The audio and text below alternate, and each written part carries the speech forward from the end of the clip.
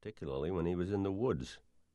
He enjoyed the life on his father's cattle ranch in the sweet-grass country in Montana.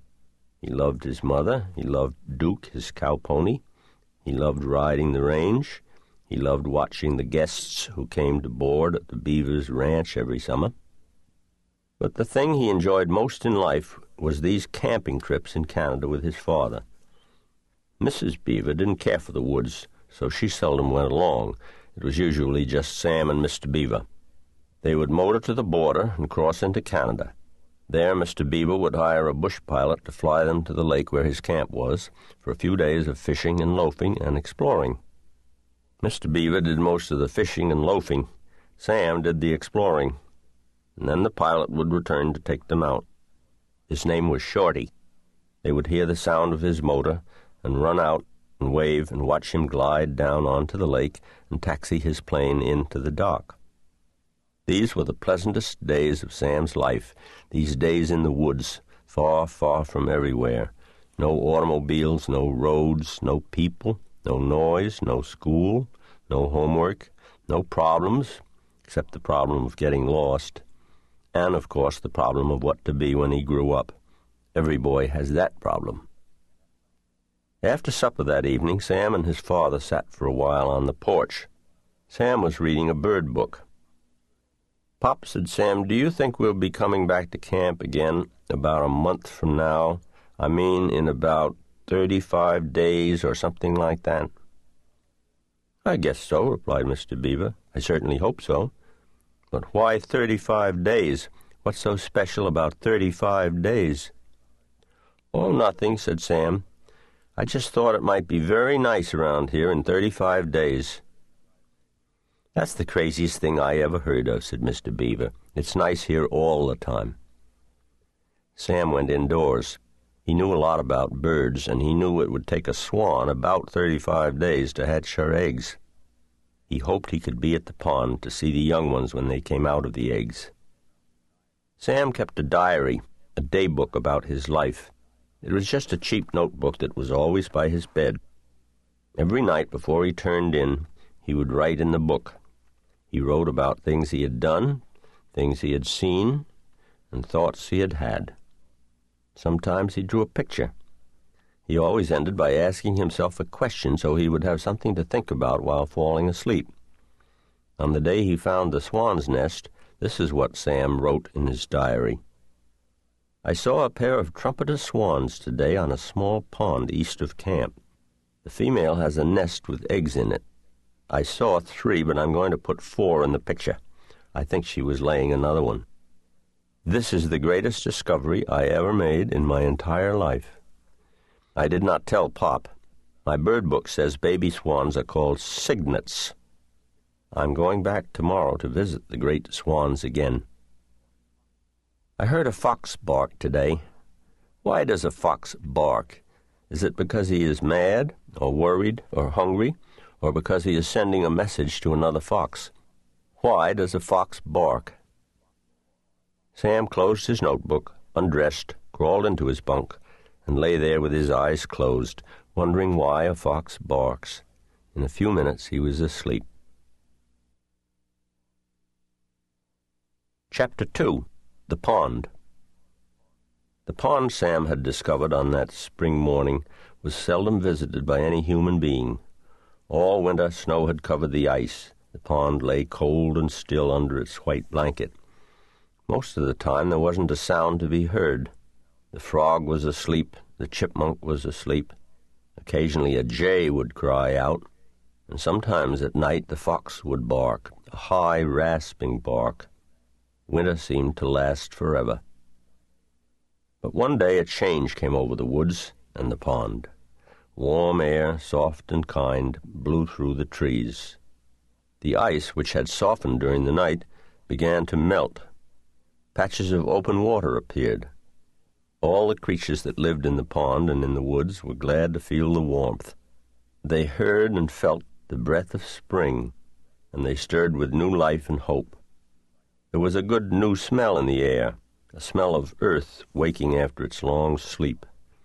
The frog, buried in the mud at the bottom of the pond, knew that spring was here. The chickadee knew and was delighted. Almost everything delights a chickadee. The vixen, dozing in her den, knew she would soon have kits. Every creature knew that a better, easier time was at hand. Warmer days, pleasanter nights. Trees were putting out green buds. The buds were swelling. Birds began arriving from the south. A pair of ducks flew in. The red-winged blackbird arrived and scouted the pond for nesting sites. A small sparrow with a white throat arrived and sang, "Oh, sweet Canada, Canada, Canada."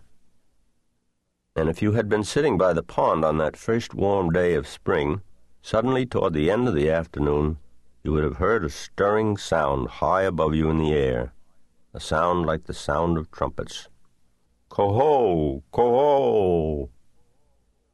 And if you had looked up, you would have seen, high overhead, two great white birds.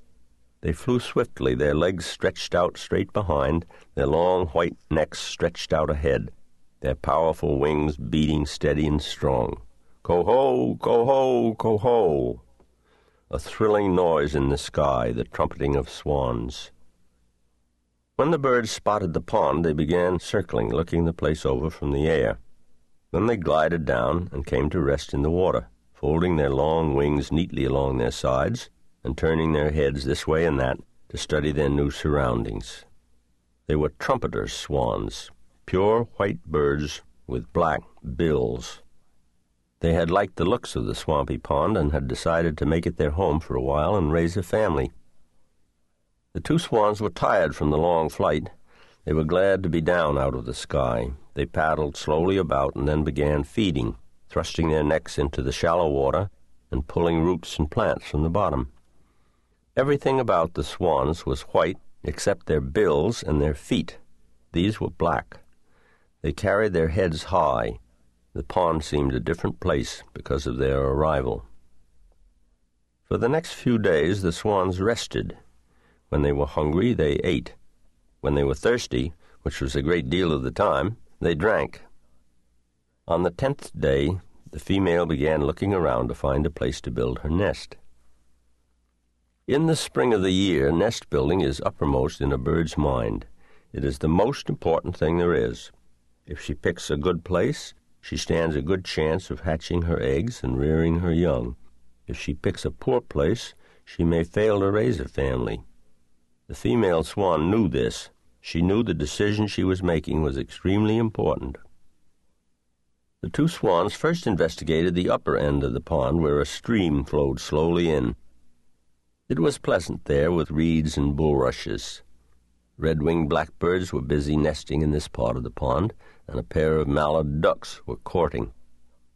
Then the swans swam to the lower end of the pond, a marsh with woods on one side and a deer meadow on the other. It was lonely here. From one shore, a point of land extended out into the pond. It was a sandy strip, like a little peninsula, and at the tip of it, a few feet out into the water, was a tiny island, hardly bigger than a dining table. One small tree grew on the island, and there were rocks and ferns and grasses. "Take a look at this," exclaimed the female as she swam round and around. "Ko-ho," replied her husband, who liked to have someone ask his advice. The swan stepped cautiously out onto the island. The spot seemed made to order, just right for a nesting place. While the male swan floated close by, watching, she snooped about until she found a pleasant spot on the ground. She sat down to see how it felt to be sitting there. She decided it was the right size for her body. It was nicely located, a couple of feet from the water's edge. Very convenient. She turned to her husband. "What do you think?" she said.